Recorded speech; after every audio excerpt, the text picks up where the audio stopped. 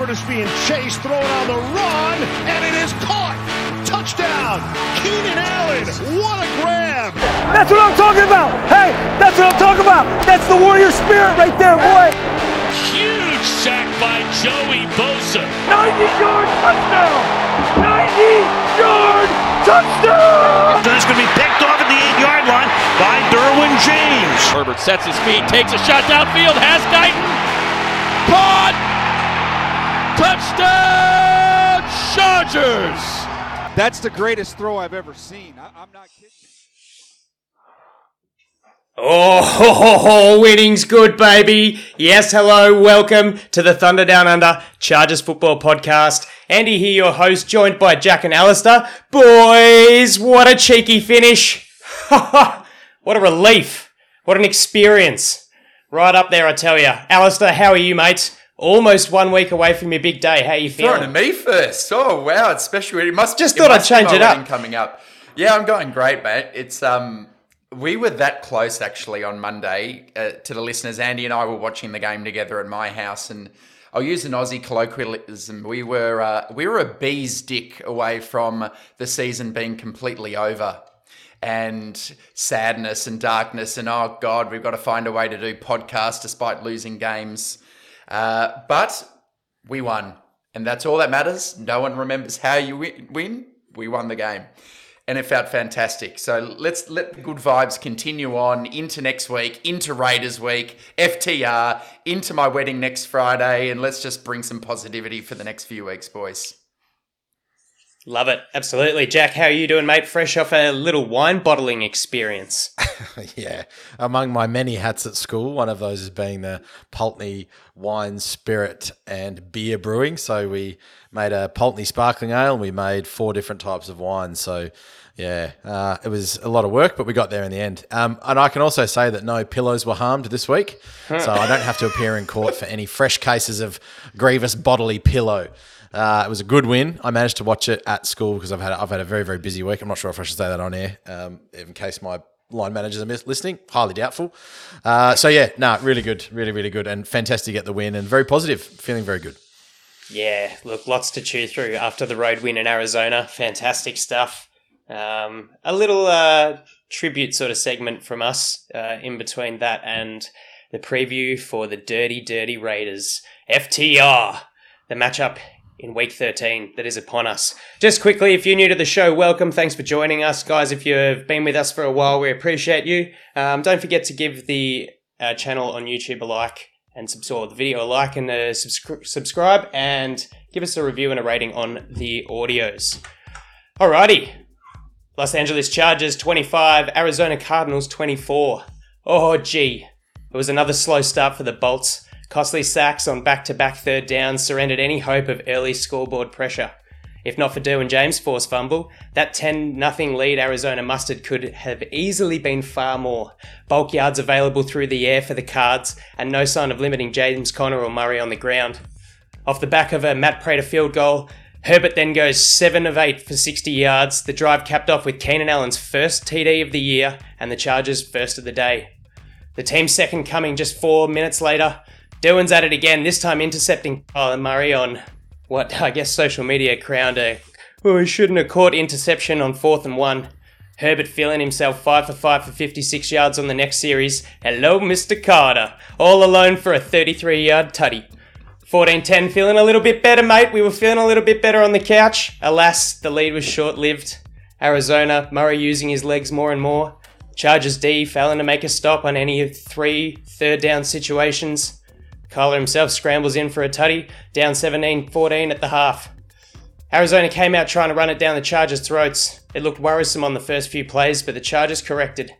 Cliff Kingsbury was doing his best effort to not win the game. He sent Matt Prater out for a 49-yard attempt on 4th and 4. No good! Herbert amassed 18 consecutive completions, but a red zone stumble kept the Chargers to a field goal. It was more soft failures on third down defense as the third quarter trickled into the fourth. Kyler Murray connecting with James Conner, putting the home side up by 7. From there out, the Bolts D was near perfect, allowing just 16 total yards on 3 consecutive 3-and-outs. However, it was the offense now stuttering its way into the dying stages. It took 3 of their own 3 punts of their own before Clutch Herbert put together a phenomenal 2-minute drill to connect with Austin Eckler. 23-25. Enter the Devil Horns. 2-point Staley time. Herbert to Everett. 0:15 left on the clock. Chargers get the win in true Chargers fashion. Way closer than it has to be. Anxiety-inducing football, but we did it. Road win, 6-5. Put the Cardinals in the bin. Justin Herbert goes 35 of 47 at 74.5%. 274 yards, 3 TDs, and notably 0 interceptions. Whoa! Jack, mate, you took the words out of my mouth with the pillow comment, but how were you going in the finishing of this one?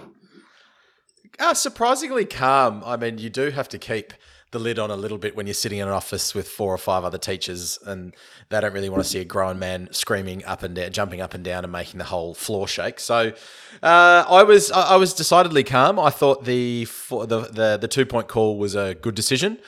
The not going forward on the 4th and 7, I didn't think was a particularly good decision, but I just wanted to start, and I said it in the show last week. One of the most important parts of the Chargers this season, let's not talk and focus on the defense or the offense and Lombardi and Staley. Let's just talk about Ryan Ficken, whatever the fuck his name is. But Ryan Ficken is doing an incredible job. And I'm going to say that if it wasn't for some of those punts and that coverage, I'm going to say that this game goes in a different way. So well done, special teams. It's one of the best special teams in the league. We're in top 5 in a lot of those categories. So well done. Awesome team win. And God, we're just finding ways to get the job done. Awesome stuff. It was one of those bring your own energy games, right? Because you're playing in Arizona and it's 4 p.m. time slot. Not a lot of people watching it necessarily. And you just get stressed that it's going to be one of these slow starts. And unfortunately, that's what happened. It's one of these things that we've had to grapple with, that we're finding ourselves in holes early, but then we're finding our ways to dig ourselves out of the hole every single time and winning. So you're kind of left, and we'll get through it. We'll go through this like we do every week. You talk about this, that, and the other thing that didn't work. And then you're looking at the end of the game and you go, oh, we won the game. And now we're 6-5. So there's some kind of strength, or call it ability or belief or spirit within this Chargers football team. And I think, like you say, Jack, it definitely starts with special teams, because if that was a bottom of the league unit, we'd be losing these close games, wouldn't we? We'd be finding ways to have a punt block or miss a field goal or just fumble a return, and we're actually picking up extra possessions or extra yardage through, I think, didn't they say we were the number 1 punt return coverage unit in the league during the telecast? I'm happy to start there with special teams as my initial observation too. It's just the hidden yardage that traditionally good teams and well-coached teams excel in, and it's very welcome that it's the Chargers team that are doing that. Oh, absolutely. I was blown away when I heard I think Trent Green say the 15-yard return on that punt was the longest that we'd surrendered for the year. I was like, oh, after 12 weeks, that's all you got against us. That's awesome. We don't have to worry about it. I think you said as well, Dustin who? I don't want to see him in the building again. Like, yeah, I remember you were getting the beers. I don't want to see Dustin Hopkins again. Why? Why fix it? Stick of the kicker. Stick of the kicker, baby. I'm all about special teams. It was such a worry point for years and years. Like, we were always just going to lose games on special teams. And now I feel so secure with it. I feel comfortable. Like safe. A down dooner. Safe. That's right. It's just so different, isn't it, when you punt it and you pin them within their own 20. All of a sudden there's a sack and they're on their own 3. The difference in the quarterbacks and the coaches and the whole opposition, lining up at the 3, it's just so different. It's just so different, rather than sort of either a 25-yarder, you take a 10-yard sack, you're at the 15, you still got a bit of space, but pinning them in their own 15 without much behind them, it just changes it completely. I think from a play calling perspective, from a pressure perspective, and we saw that come to fruition, which I think was just fantastic. It looks like Justin Herbert's back too. I mean, he's taking off and scrambling more than he's ever done before, and you just feel like if he's capable of playing at that level, we're in every game. It doesn't matter, and we've seen it, right? It doesn't matter if we play the Chiefs or the Niners or the bad teams, we're in every game with this guy. And with Keenan back, which is just exciting to see. He didn't necessarily have a big game, but it's another game where he hasn't hurt himself, which is promising. I really love seeing him back and kind of feeling himself. And he had to do a lot. He had to do a lot this week because even though looking at certain grading, our offensive lines seem to have done all right. Watching the game a couple of times, they didn't play that well. The Cardinals got a lot of pressure on us. They showed a lot of looks. Herbert was getting the ball out of his hands with anticipation. There were a few that he threw to Keenan before he'd even broken out of his route. A lot of dump-offs to running backs again, right? It was kind of like 15 targets to Eckler kind of thing. So that also speaks to the pass rush that the Cards were able to get onto us. So I don't know. Not everything's right, but we come away with the victory. And, that's some stuff that's standing out to me early on. Andy, what are any kind of like positive takeaways for the game from your perspective?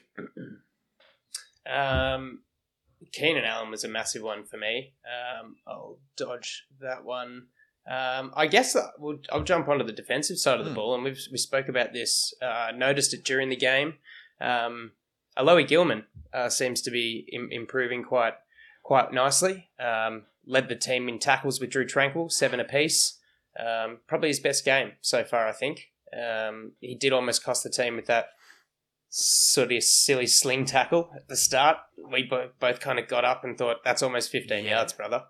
But made some good plays in the open field, which is kind of good. It's nice to see. I mean, we've sort of seen a bit of a wave form of Nas Adderley's form, and he's kind of in that low trough or heading that way,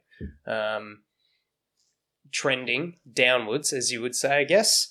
So it's good to see that we can get some actual deeper defenders playing in the safety, because realistically, Derwin's better when he's in the box. Yeah. When he's stuffing the run, when he's pressuring the quarterback, when he's working on the intermediates with the bigger tight ends, Travis Kelce, that sort of stuff.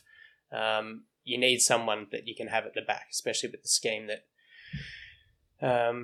Staley operates with. And look, JT Woods, that effort on the tackle, not great. But look, we'll keep it to the positive. Yes. So Jack, I'll keep moving. Yeah. I'll move it along to you, mate.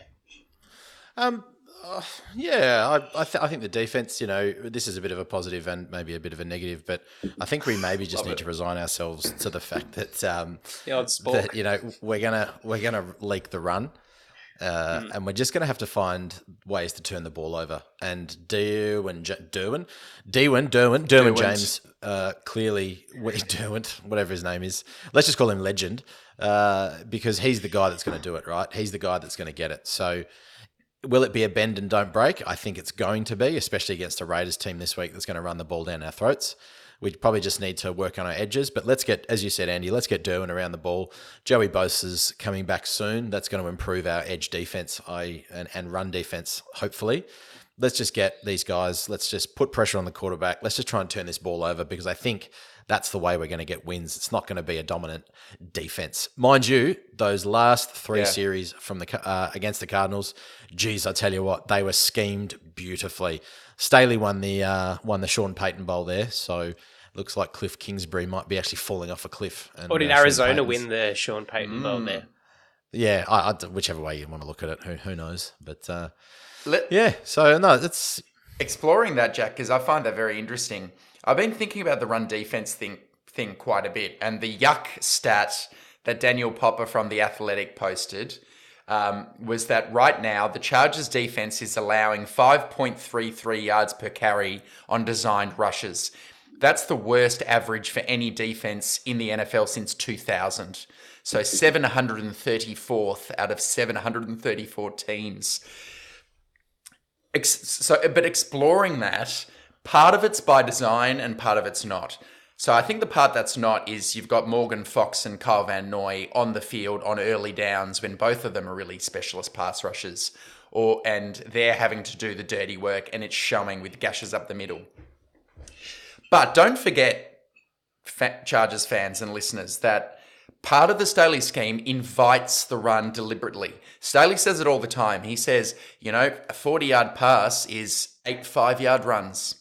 And it's the Fangio scheme, it's the cover 2 scheme. And you can focus on this game and say, well, the Cardinals had 181 rush yards. What the hell's going on? Well, do you know what? Kyler Murray had 191 passing yards. So if you look at the total yardage for the game, Cardinals have 366. A bit more than you'd like, but you can live with it. I don't think we've quite struck the balance yet, because you don't want to be such a sieve that it's actually it's good for the opponents to be running the ball because they're getting first downs, right?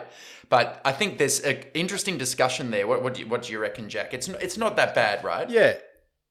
No, I don't think it is. And I had a look at, there's a really good Instagram account I follow. For the life of me, I can't remember who it is, but I think it's called Chargers Pulse. Yeah. And they put up a really interesting stat. So if you look at James Conner's 24 designed runs, running everywhere else other than at the left end, which allowed 10.5 yards on attempt and 63 yards on 6 attempts. The rest are all, you've got running at the left guard, 2.3, running at the middle left, middle right, averaging 1 and 3.8. So they're all under 5. It's just these huge gashing runs that we get popping to the outside. So I did allude to it or connect to it earlier that Joey Bosa coming back might change that quite decidedly. So if you look at what Connor's attempted, you'd say that we've done pretty well. It's just busting those runs outside that we just can't seem to stop every week. Yeah, we sort of ebbed and flowed with the containment of Kyler. He sort of got away from us, and then we got him back at the end. He was pretty damaging. And when I think about runs out to the left, I think of Kenneth Murray coming in and just being drawn straight into a blocker, and like whatever protection that you've got from the middle of the field is just gone. And you've got Aloe Gilman making tackles 15, 20 yards past the line of scrimmage. Crazy. To be honest, Tranquil does it as well. I mean, watching when you look at the behind the quarterback vision, it's hard to know. We're not, we didn't play football. There are times where the linebacker looks like, I see what they're thinking. They're thinking, I better clog in this hole in case he breaks inside. And then those are always the ones where they break outside and you go, oh, where's my linebacker? But then other times the linebacker goes outside and they're the ones that go inside. It's maybe an instinctual issue that they're not reading it. There was this play in the first quarter, and sorry, listeners, this has just come off the top of the dome. But Kyler Murray went to a hard count, and it was a run out to the left that eventuated by Connor bursting out the outside. Murray looked like he was trying to either fill the A or B gap, but he was rushing it. So Murray did a hard count. Murray rushed, and then they went, oh, there's the linebackers coming to fill this hole.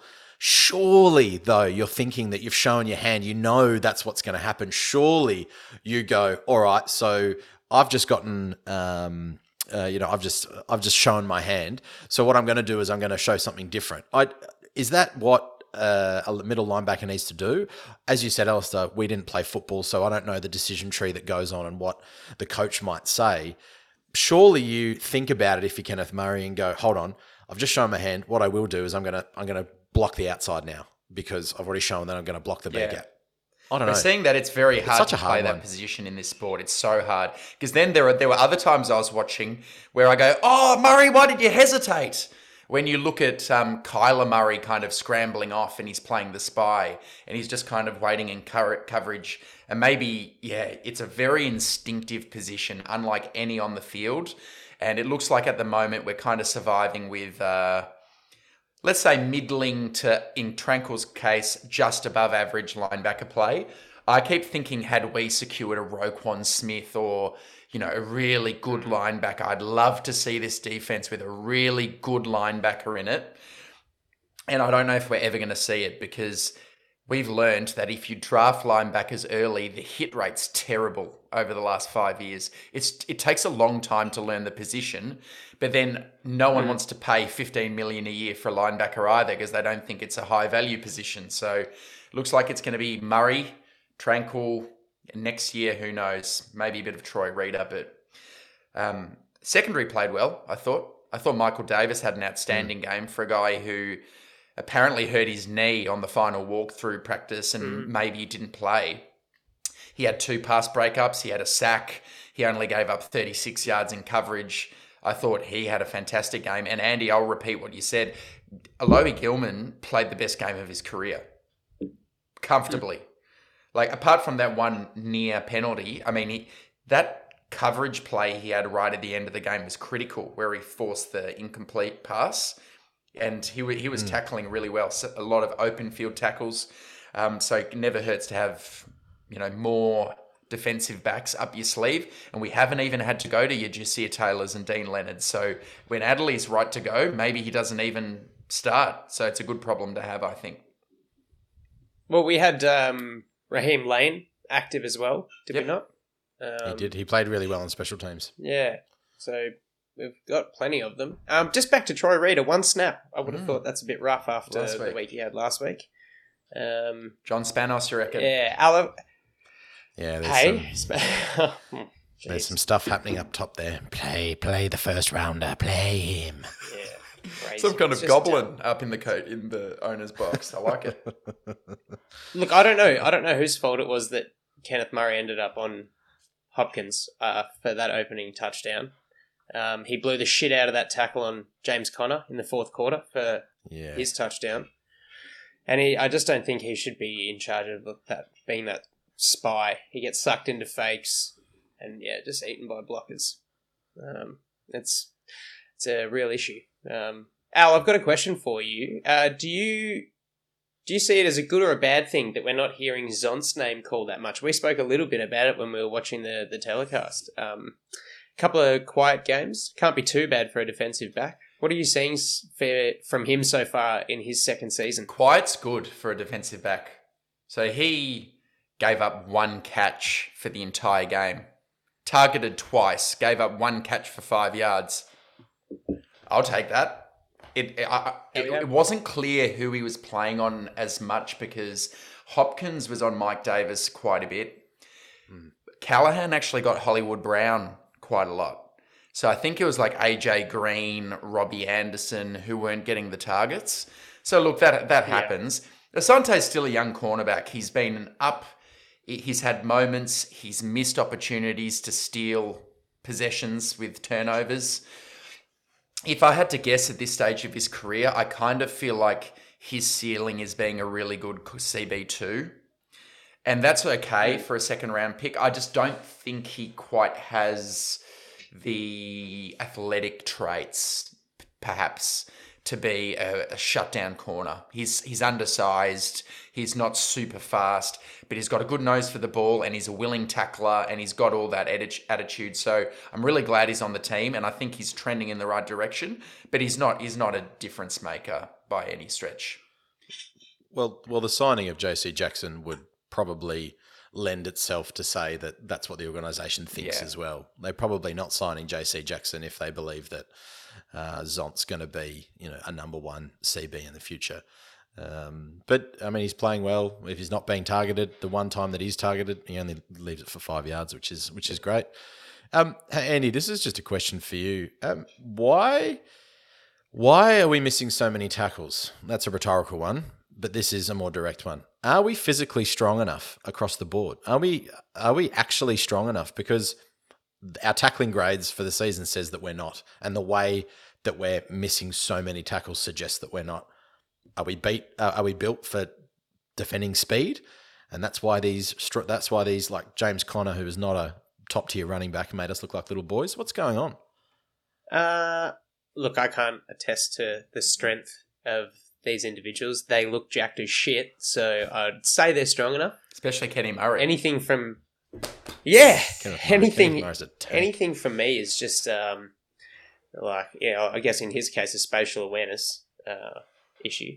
But the angles that they take tackles at, so the way that you approach the oncoming player, where they go for them, like I'm seeing like Nas Adderley diving in with his shoulder at their feet.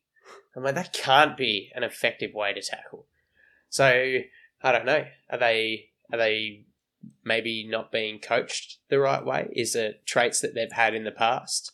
But these are traits that they've been drafted for, allegedly. So it's a good question, mate. But I think it's just the way that they go about it. It doesn't seem like it's It's not an effective way. Clearly, it's not an effective way of doing it.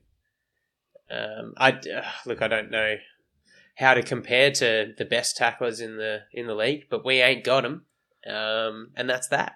Al, do you have anything to add to that? You've handballed it to me. That's a toughie. Like, what are you meant to say? I mean, you can say... I don't know, in case you just had some kind of bizarre expert... Not really. I mean, I'd only say that these days you're looking for fast hybrid athletes and maybe somewhat undersized compared to days of yore where you've got these fantastic tacklers. And if you couple that with the fact that players aren't allowed to practice as much as they used to, tackling is a skill. And like any skill, repetition helps. And they're not allowed to really do it that much in the preseason. So that's why you have these guys like JT Woods come into the league with a tackling deficiency. It's really hard to get better at that during the season when you're not really allowed to practice it. So I don't know. That's just something that came to me then, which is, who knows? No, you're right. That's a really good point. It's such an odd paradox. Such an important part of the game has, I guess, rightfully been minimized to a point for the health and safety aspect of it. Just get more of those Guardian helmets. I think that's a really good point, Andy, because the game's at a crossroads, right? We talked a couple of weeks ago about the concussion rule, and I think, Alistair, that was when you and I did the duo. The game is at a crossroads in terms of how to tackle. Like, even leading with your shoulder, trying to bump the ball out, you're going to go helmet to helmet. You know, you stick your arm out to a guy that's 260 odd pounds or 200, let's say 210, 220 running full speed. Your arms, you're going to rip your arm out of your socket. So what do you do? And it's just taking good angles. But when you sign guys like JT Woods and I mean, he's not a physical specimen, so I would have loved someone like Kyle Hamilton there, but someone like Derwin James, there's a guy that knows how to tackle. And is that just a philosophy thing because the guy's an absolute dog? Or is it a determination thing, or is it actually a technique thing? Who knows? That was just an alien question. I think Derwin James 6'3" and runs like the Dickens. Well, Andy, I want to check on your mental health. Runs like the Dickens. Were you okay? Were you okay seeing Steven Anderson wearing a Cardinals uniform out there with McKitty wearing a Chargers one? Just need to check in on you, mate. Oh, Trey McKitty. If he's not running into like the pulling blocker, he's costing us a much needed first down. Get that guy off the goddamn field. Like, we had Stone Smart in for a little bit. Trey McKitty, it was a bad pick. We didn't like it then. Don't hate it now. No redeeming features. And yeah, I had forgotten until they called his name, and I was like, oh, Steven Anderson. Oh, I miss him. Mr. Anderson. Yeah, there was a bit of a... I'm okay. We won. Yeah. Speaking of tight ends, Alistair, here we go. Is Gerald Everett a more important piece to Herbert than Mike Williams? No. I don't think he's more important. But it's great to have a blanket over the middle. I mean, why I paused there was because I think it could be more important where you have an offensive coordinator who's actually capable of getting separation, right? Whereas in this particular scheme, throwing jump balls to Mike Williams is actually kind of important. A lot of the time, Herbert's like, no one's open.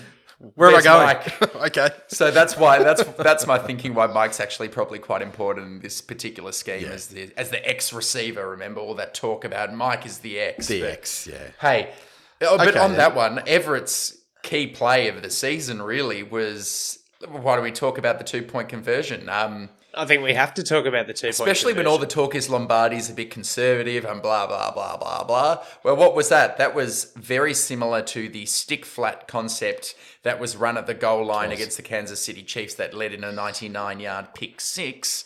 This time, breaks inside. Success. Doesn't it make a difference when Keenan draws 2 defenders with him? And that looked like... And Eckler takes the linebacker orbit as well. motion. Woo!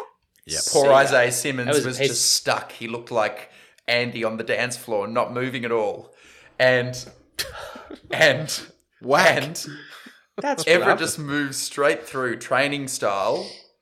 Well, we're talking about lack of spatial awareness before, and I was thinking about me on the dance floor, so, I'm trying to deflect. So and that was just I got moved. That was easy as anything.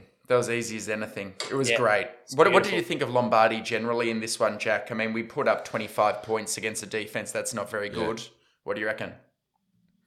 Well, that was my second. My second question was actually going to ask you: did Joe Lombardi do enough to keep the Wolves at bay? I think he probably did. The way that he just refused to almost run on every first down. There was a couple of times where we ran on first and second down, but it was just play action, go. A lot of checkdowns, a lot of targets to Eckler. Oh God, if Eckler ever gets injured, I don't know what we're going to do. I don't know what the check down is for Herbert then. Maybe it's Gerald Everett. 25 points on a pretty average to low defense. Still probably not good enough, especially because Herbert is playing really well. I would love to see more designed runs. I'm not sure how far this offense can take Justin Herbert, even when it's clicking really well. I mean, last year, perhaps you could suggest that it does because we were one of the highest scoring offenses in the league. Year to year, though, is it creative enough for Herbert to grow as a player? Or is it just going to be Drew Brees, chick, dink and dunk, 20, 10, 5, and maybe a long ball every time? I just don't know if the actual offense itself is good enough for modern day football. And that's a pretty big statement to make. I just don't think it's creative enough. Not when your defense is ranked whatever we are, the 30th in the league. Maybe if the defense was good as well, that would be fine. But we're not really optimizing or maximizing Herbert's strengths. But we need to score points. We just need to score points. That's what it is. And the offensive coordinator needs to scheme. It can't rely on players. It can't rely on Keenan Allen always getting open because he's just such an efficient route runner. It can't rely on Mike Williams always getting a jump ball because he's just a physical specimen. It can't rely on Eckler missing 1, 2, 3 tackles for a 15-yard game. You need to actually scheme players open. I just don't know if the offense is creative enough to allow that. I'm starting to see it a little bit more, and I said it last week. I think that it's more easily achievable for the offense with Keenan because he does so much without the ball that helps the other guys. So I was okay with the way that we started. Things just sort of didn't work. We had a nice 7-yard run to start the game. I didn't mind the sort of more conservative scripted approach than we went with against KC, even though it didn't pan out. It was just really annoying that our defense, bar Derwin James, started so flat. And it made it really hard. I'm so fed up of watching nothing to 10 leads, or deficits. And then having to just play clutch football and everyone go, oh, yeah. It's like, well, why couldn't we just play better than shit for the whole game and we wouldn't have had this problem? Well, the trenches stuff is going really poorly at the moment, right? We can't. That's a total. We can't pressure the quarterback. We can't stop the run up front. On offense, we're not pass protecting very well, and our run blocking is abysmal. So it's skill positions and defensive backs. That's this team, which does not probably augur well for the rest of the season. Just a quick little aside of something funny that I noticed, and I wonder if you picked it up. Did you notice they said one of the Cardinals players' names was Andre Bocellia? Yeah. The opera guy. Yeah, Andre Bocellia. Mate, he should be in the locker room after the game singing a Cliff Kingsbury, time to say goodbye.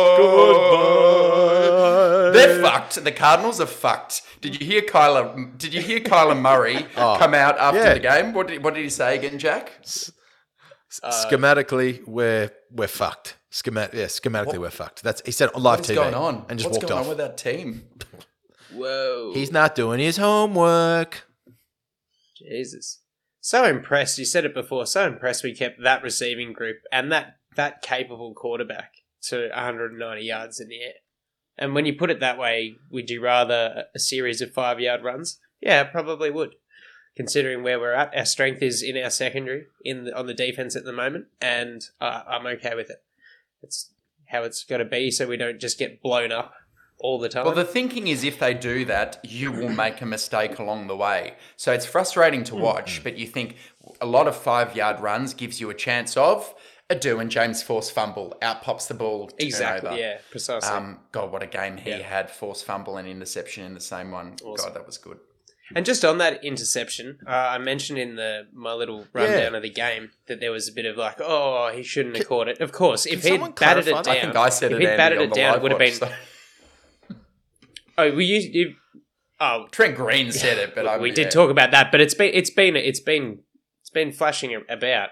If he'd obviously batted the ball down, it would have been an incompletion, and we would have taken over at the 34-yard line or whatever it was. Instead, we end up 20 yards back because he's actually caught the ball and there's a dead ball spot. But how is he going to bat that ball and down? decide that in his head, right? Like the incredibly acrobatic. And Hopkins grabs an acrobatic catch, and everyone's going, "Why didn't you just?" Yeah, absolutely agree. Yeah. Like Trent Green is not the most erudite color commentator in the NFL. That's all right. He wasn't that good a quarterback either, but. Like I know they train you that on fourth down you don't want to intercept the ball unless you can take it home for a score. Makes sense, right? Because you start wherever the line of scrimmage is.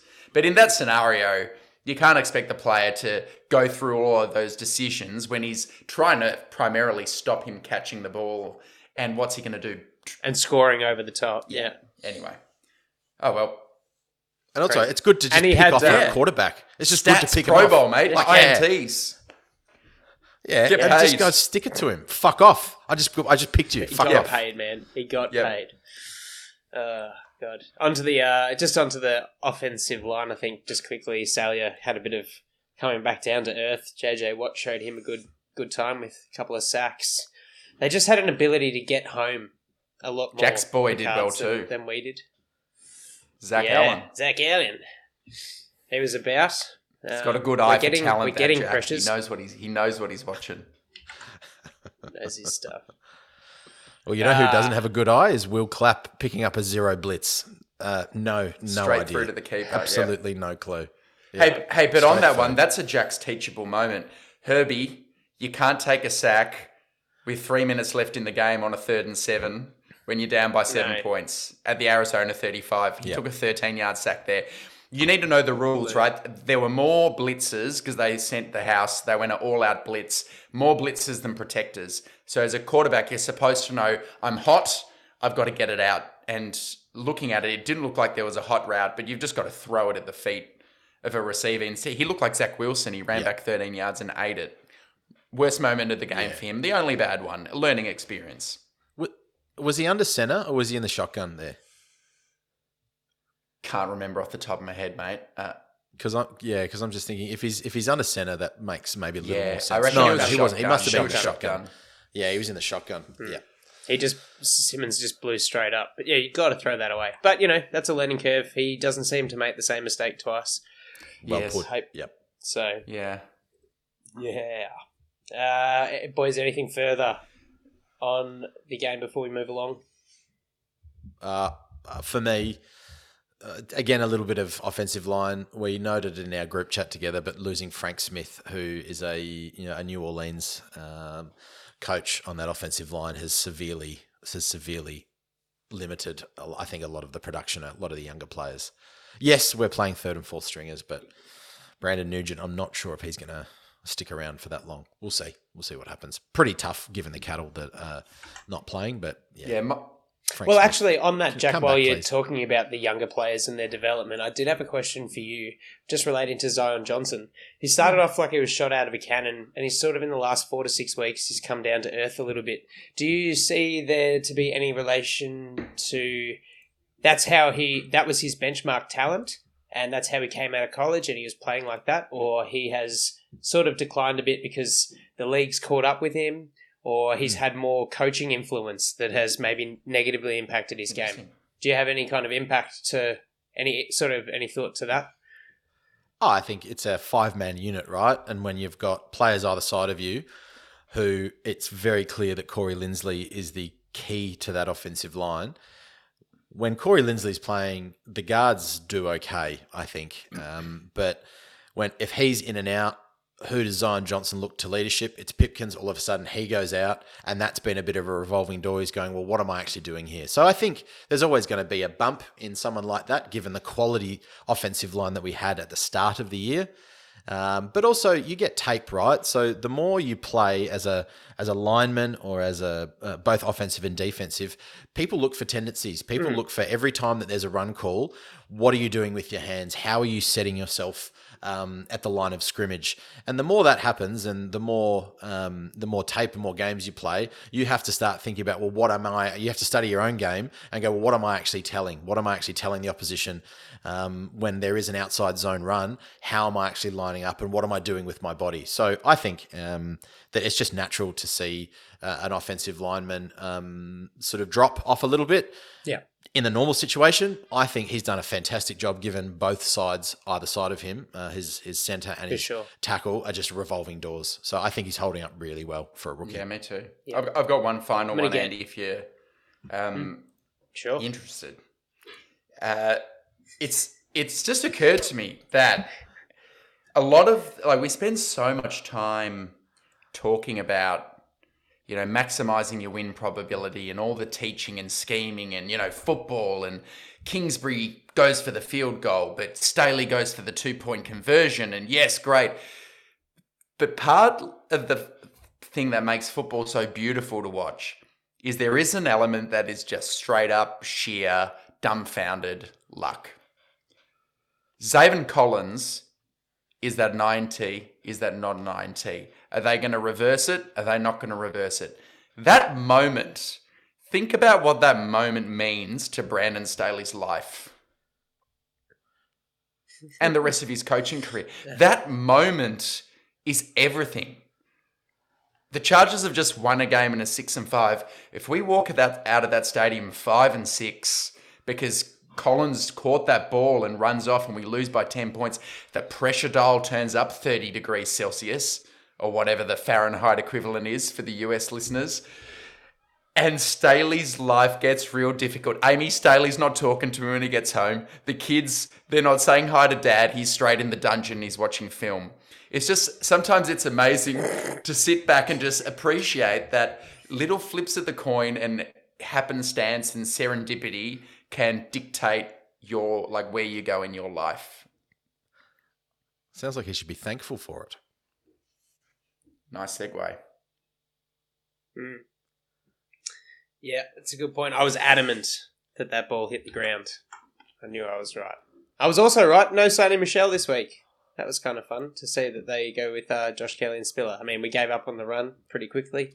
Herbert was the leading rusher, but that's okay. We did what we had to do. We got on with it, and it doesn't matter if you win 45-10 like we did against the Cards in 2018, or you win by 1 point like we did last week. A win's a win's a win in the NFL. We're 6-5. Let's get right into the next little bit. Now, we don't have Thanksgiving in Australia. And I'm a little bit peeved by it. We've got plenty of public holidays, don't get me wrong.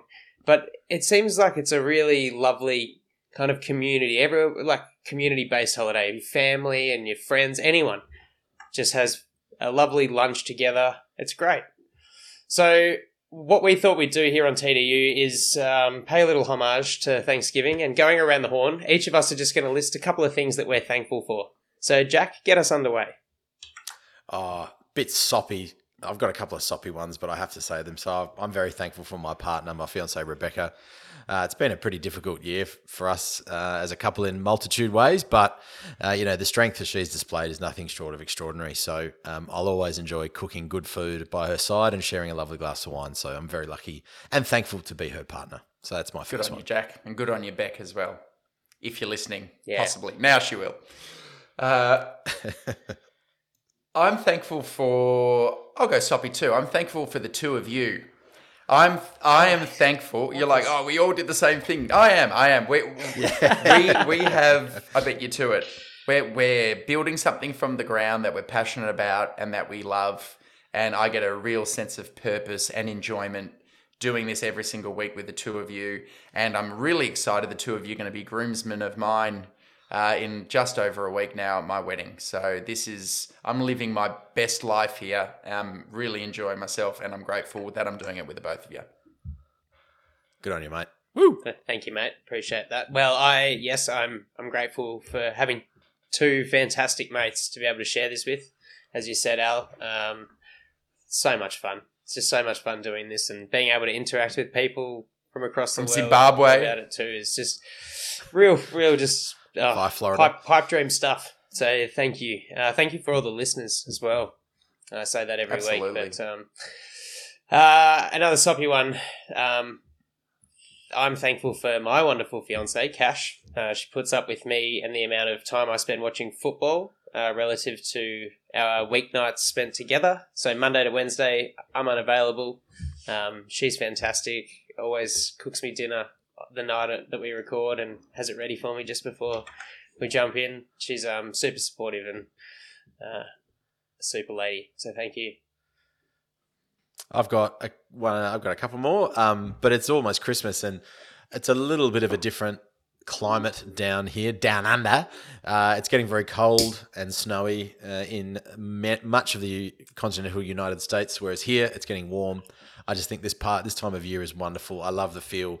Yes, work is very stressful. Everyone's trying to get stuff done, especially at a school before the long break of sort of 6 weeks, which I'm also very thankful for. But yeah, I love it. I just can't wait. Spending my time heading off to Melbourne, chilling with my friends, my family, drinking good booze, stuffing myself silly with food. It's a fantastic time of year. I just cannot wait to work that final day at work and just chill, watch football, do the podcast. It'll be awesome. Hopefully games that matter too. Playoffs beckon. A quick thank you and a gratitude towards the Bolts from the Blue, because they've supported us from day one. If you look at our first couple of episodes, they all listened en masse, all getting involved. And with any kind of pastime, people come in, people go out, but we get consistent feedback and listeners from the Bolts from the Blue. Speak to a lot of them. I'm always interacting them, and I hope you never take it personally when sometimes we have robust discussions and debates. It's all great, and it's a brilliant community we've got there online. So here, and I'm thankful for the Bolts from the Blue. Thanks, guys. Yeah, here indeed. I am thankful for DeAndre Carter. Onto the football stuff. I'm thankful for DeAndre Carter. So far, I think he's my sneaky team MVP. Love him. Yeah, I'm also thankful for special teams coordinator Ryan Ficken. Like I said, special teams now not so much a worry for me. I back us to win games from special teams if we need. So thank you for just soothing one bit while everything else sort of falls to shit. And you know what? I'm going to thank, my last one is thanking the football gods, because we've had 14 or 15 years. How long was Philip Rivers our quarterback? 14 years, was he? I can't remember off the top of the dome. Anyway, it was a long time. 18, and Justin 7, Herbert 6, Justin Herbert has fallen into our lap. God, that doesn't happen. And if you look at all the other quarterback issues that are around the league at the moment, if you don't have a quarterback, you don't have a shot at the championship. It's as simple as that. And we seem to have one that should hopefully one day take us all the way. So praise be to the football gods, and thank you for Justin Herbert and Philip Rivers. Praise be. No, that's a nice one to end on from my perspective. So I'm all out. Beautiful. I've got one more, and just to touch on it, such a pivotal moment of the game. I'm thankful that although I feel like the coaches were near forced, they made the right call to go for 2 and win the game at the end. Like you said, Al, it's chalk and cheese between being 5-6 in the AFC at the moment and 6-5, and coming into a divisional game, which we'll get into in just a sec. So, like we said, thanks everyone, thanks you guys, thanks all the people around us, and thanks some of the Chargers and players. to my beautiful fiancée, Kirsten Lorraine Miller, you're so supportive. Sorry, I had to throw that in, otherwise, Yeah, that's right. Save it for next week. Yeah. All right. Hopefully you get through it without crying, mate. I've got no All chance. right. Oh, no chance. Play on. 0 chance. Chargers injury news. Corey Linsley is in a concussion protocol. He left the game following the Keenan Allen touchdown play. If you remember, that drive had a big pile up on a 3rd and 1, the QB sneak. And he looked like he copped a couple of accidental helmet-to-helmets just on stand-up blocks on at least 2 other plays. So you'd assume, considering he left in that second quarter, didn't return, that he probably isn't suiting up for the Raiders, which is a bit of a bloody concern. Trey Pipkins re-aggravated his MCL. We saw him go down. Staley says he's day-to-day to see how he goes. I'd imagine he'll continue to suit up and we'll just get what we can out of him. He did return to the field. Interesting that they didn't suit up Storm Norton. I thought that was a bit crazy. Sorrell gave up 2 hits on his 17 snaps. So, yeah. Look, I know Storm Norton's not great, so unless he was injured, I don't think he was. Just get some more protection for Justin Herbert. That's crazy. No real update on Mike Williams or Joey Bosa. Yes, they're sort of still the same. All right. Raiders versus the Seahawks. God, it was delightful to watch Derek Carr throw 2 interceptions in the first quarter. Anyone would have thought it was just a free steak dinner watching this one. Geno Smith was a little error-prone himself. 2 interceptions of his own in the first half. And Josh Jacobs, holy shit. Looked awesome on that 30-yard TD run. Went into the half 21 apiece and ended up being 34 all at full time, going into overtime. Josh Jacobs on the second possession, walk-off, 86-yard touchdown. Yeah, what a day he had. 33 carries, 229 yards, 2 TDs. He also went, I think, 6 from 6 or 7 from 7, 76 yards in the air. Yeah, that stat line's a real backbone to my fear factor view on this matchup. Derek Carr sort of turned the ship after his 2 early picks. He went 25 for 36, 295 yards, 3 TDs and 2 INTs. Devontae Adams, similar kind of receiving stats to Josh Jacobs. All happening. They're sort of starting to get a little bit of mojo, the Raiders. Look, it's going to be a sneaky tough one. Jack, what do you see as being the greatest strengths to this Raiders outfit? We know we've played them early. This is the real Week 18 rematch in Las Vegas, coming off a road win. Well, you've kind of covered most of them. Josh Jacobs has the potential to have an even bigger day than he did against the Seahawks. Yeah. Something that we didn't necessarily touch on is just the edge rushes for the Raiders. They're gonna Max Crosby I'm really worried for Justin Herbert's life, I think. So the offensive line's going to have to do as much or the tight end room, and the running back's going to have to do as much as they can to help out our tackles and our guards. And clearly Devontae Adams is someone you have to stop. And just the Raiders' strengths, they will want to beat us. They will really, really want to beat us because they're the fucking Raiders. And that's a strength that they have because we beat them early in the season. And as last season went, we know what happens when they need to beat us. God, it didn't end well for us. So those are just some strengths off the top of the dome. Yeah, I mean, Adams has rounded into form very nicely. I think he's had 480 receiving yards in the last 4 games. So with the injuries they've had to a couple key players, they're just like, it's Josh Jacobs and we're going to feed the shit out of Devontae Adams, and it seems to be working for them. And then perhaps an under-the-radar strength, Jack, is their offensive line, who we've generally laughed at the last few years. Before that, they were really good, but they've definitely been bad the last few years. PFF has them graded as the 8th best pass-blocking line in the league at the moment. Not a lot of household names. I mean, Colton Miller on the left side is good, but then you've got Dylan Parham, Young, Andrew James, Alex Bars, Jermaine Illuminor. You would think that would be a terrible offensive line, but they're just getting it together as the season's developed. So, yeah, they've got a few strengths, but not too many because they haven't won a lot of games. Andy, do you want to add anything? Are you happy for me to go on to the weaknesses too? No, for me, it's Josh Jacobs in the run game and those edge rushes against whatever we're putting up at tackle. Yeah. It scares me. Yeah, well, okay, I agree. I mean, they're pretty clearly defined strengths. their weaknesses are also quite clearly defined. The injuries have really hurt them in a couple of spots. Darren Waller, IR. Hunter Renfro, IR. On the defense, Nate Hobbs, Devine Diablo, not playing. So they don't really have the cattle to step up at tight end. Foster Moreau's just a bit meh.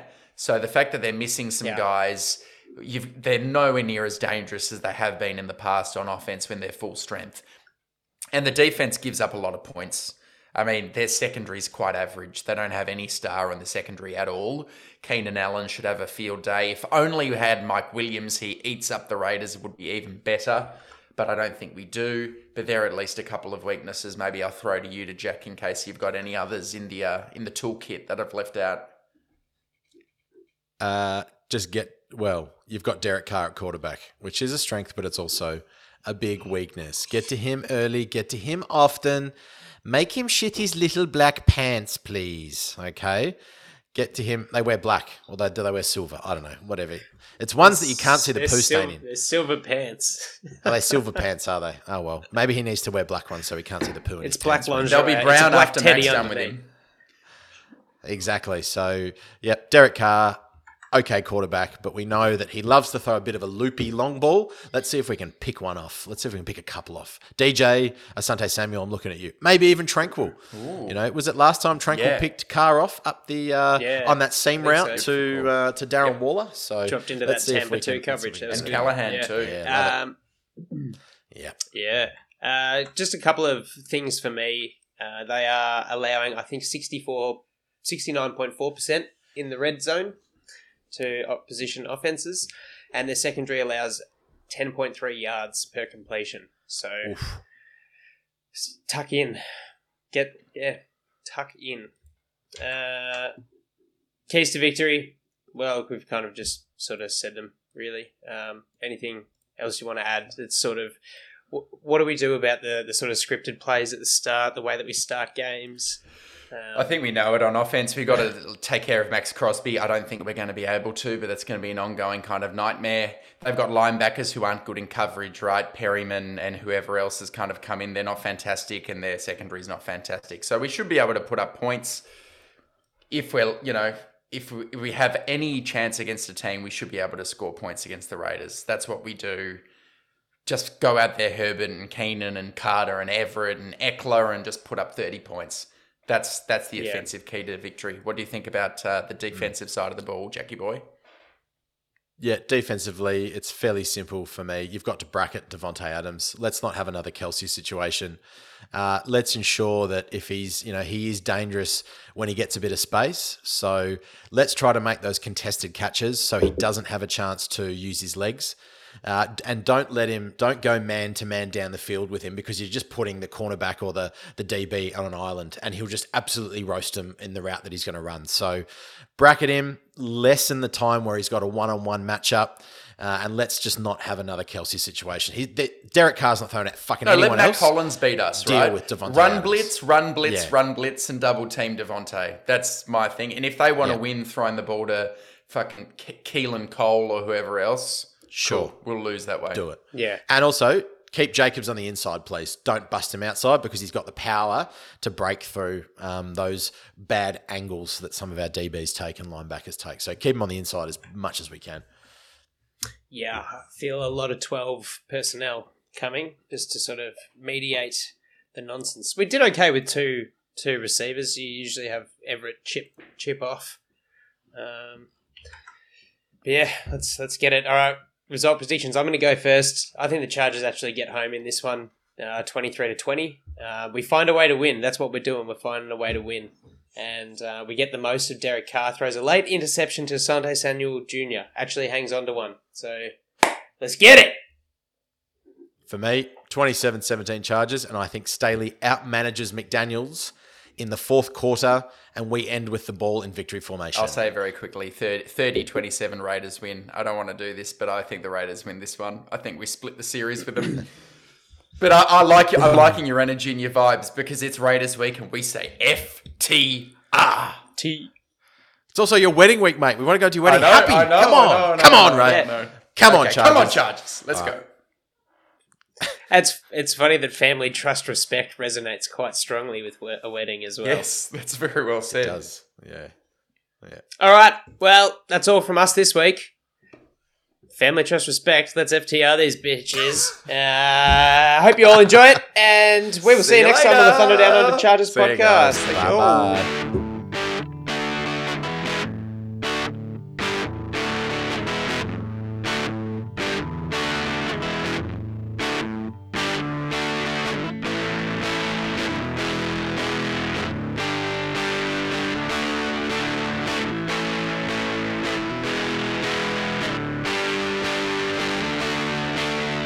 Rivers back pedals looking, firing. He's got Floyd turning. Got it! Zigzag, 10, 5, high step, touchdown! San Diego! Woo! Good night! Good night to all!